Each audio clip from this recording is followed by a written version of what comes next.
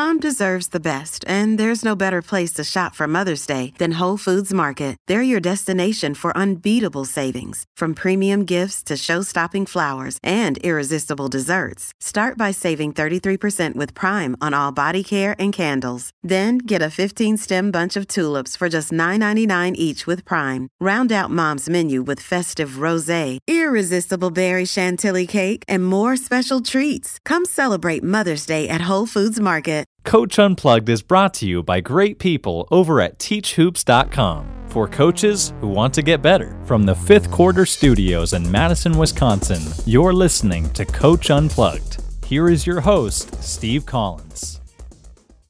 Hey, happy Friday, everybody. I always love Fridays in the spring. You can kind of get home, get to do some lawn work and those kind of things. So I'm going to keep this one real short. This is going to be a rewind episode. Some of the worst things that players do in the summer as far as workouts go.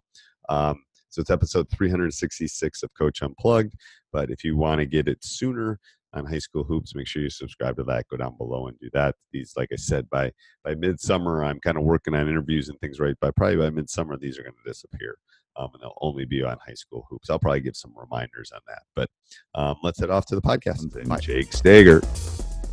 Hey, everybody. Welcome to High School Hoops, episode 37.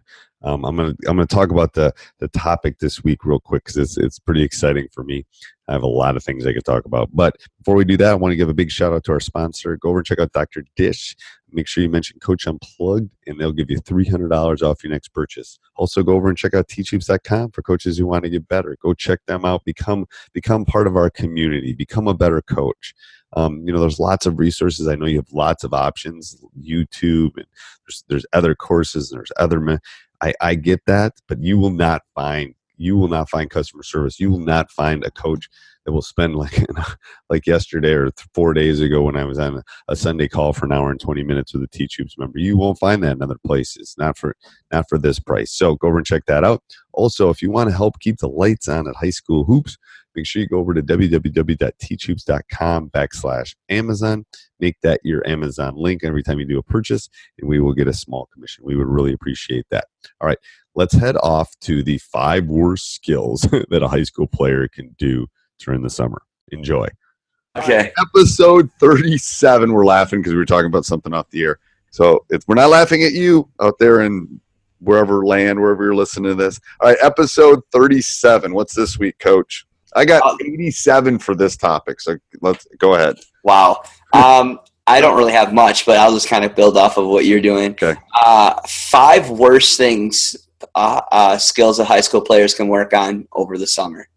Yep. Okay. So we'll do this as skills or things you can do over the summer. So I wrote it as things you do over the summer rather than necessarily skills. I have some skills, but I have things that you do. All right. So the first skill is to spend all this time on these 75 different moves. And it's nothing against trainers out there, because I'm sure we have trainers that listen to this, but they don't need all those moves. It's similar to what we talked about last week. They need a move and a counter move, and they need to be able to dribble the ball really well. The cone and the ball and the tennis ball, all that stuff is great. They don't need to do it. They need to become good. They need to be micro good at a few things. So right, I would like to see them be able to be doing what they're good at and then be able to read a defense against it, Right.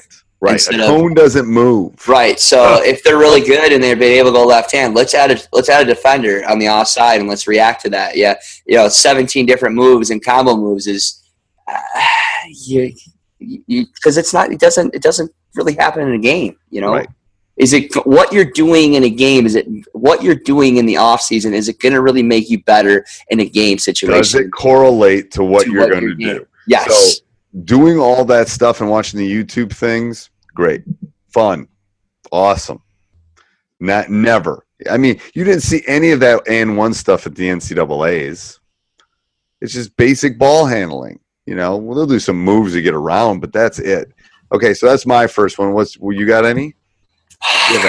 Don't try to attend 500 basketball camps. I think often players want to go to 10 to 15 different camps, and they've done 100 different drills. Well, they haven't got good at one drill, or they haven't got good at one move. Right. And they haven't focused on what their weaknesses are. I think camps are good. I think going to one camp and getting a different voice and learning from somebody else, but it's what you do with it afterwards is completely what's the key, It's me teaching you pre-calculus or algebra, and then you have to go home and practice it and do it. Right. So pick your camps carefully. PGC is an awesome camp, but I'm not saying don't go to a camp, but right. Go to a good camp and then utilize it and use it. Because the good camps, if it's a good camp, you'll be able to take what they give you in your suitcase and take it back with you and use it. Right, and you'll be able to effectively do it. All right, so the next thing is the type of shots that you work on in the summer, if you're working on your shots, because obviously the last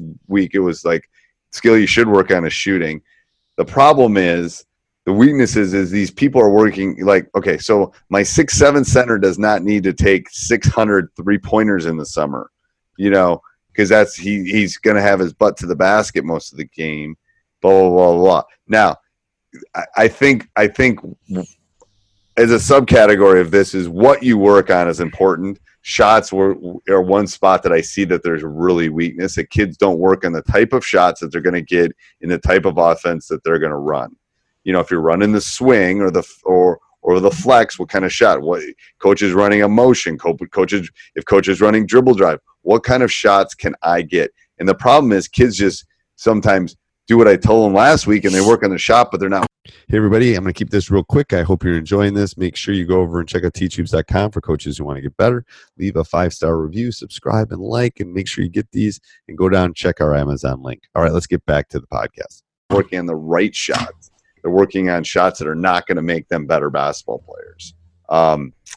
So that would be number 3 for me is types of skills and shots that they get up during the summer is definitely the worst thing you can do for your game.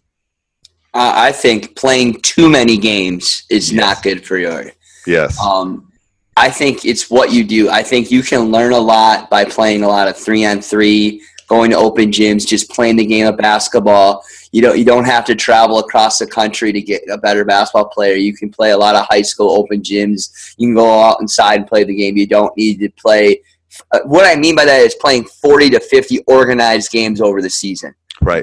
Go be a gym rat in your own gym, or go to your local community and go play outside. I mean, you could play at 9 o'clock.